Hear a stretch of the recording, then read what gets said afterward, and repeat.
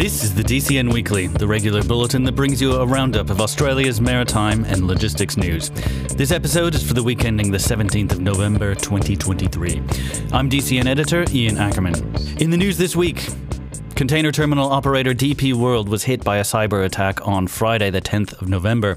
The company disconnected itself from the internet to halt the attack, which meant its landside operations shut down completely at all of its terminals, which are in Brisbane, Sydney, Melbourne and Fremantle. Operations resumed the following Monday, the 13th of November, when about 5,224 containers moved through the company's 4 terminals by road and 151 containers by rail. Without the industrial action, the company moves roughly 6,000 containers per day, and with industrial action underway, the average has been around 4,000.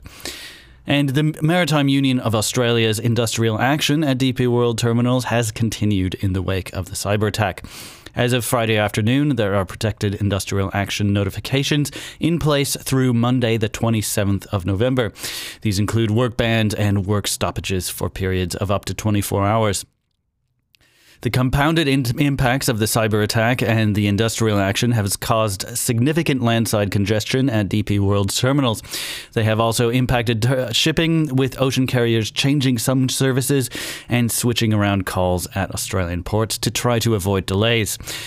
And also on Thursday, the 16th of November, industry group Shipping Australia sent a letter to the Federal Minister for Employment and Workplace Relations, Tony Burke, calling on him to issue a ministerial declaration to stop the ongoing protected industrial action at DP World.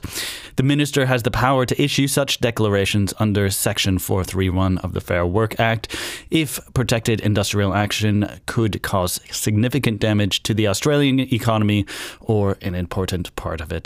And also in the news, pro-Palestinian demonstrators gathered at Port Botany on Saturday the 11th of November in an attempt to block the arrival of Zim container ship Ship Dax.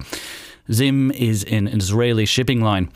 The Palestinian Justice Movement Sydney and Trade Unionists for Palestine announced the protest on Friday the 3rd of November ahead of the ship's scheduled arrival. According to India's industry associations, NSW police advised transport operators to avoid carrying Zim-branded containers along Foreshore Road at Port Botany while protest activity was underway. Data available to DCN indicates Ship Dax was originally scheduled to call at Melbourne on the 8th of November, followed by Sydney on the 11th. But the port calls were rotated early last week. The vessel berthed in Sydney on 8th of November and was scheduled to berth in Melbourne on the 17th. The protest at Botany followed another demonstration on Thursday the previous week, the 9th of November, when protesters occupied a roadway in Melbourne's Webb Dock where another Zim container ship was due to arrive.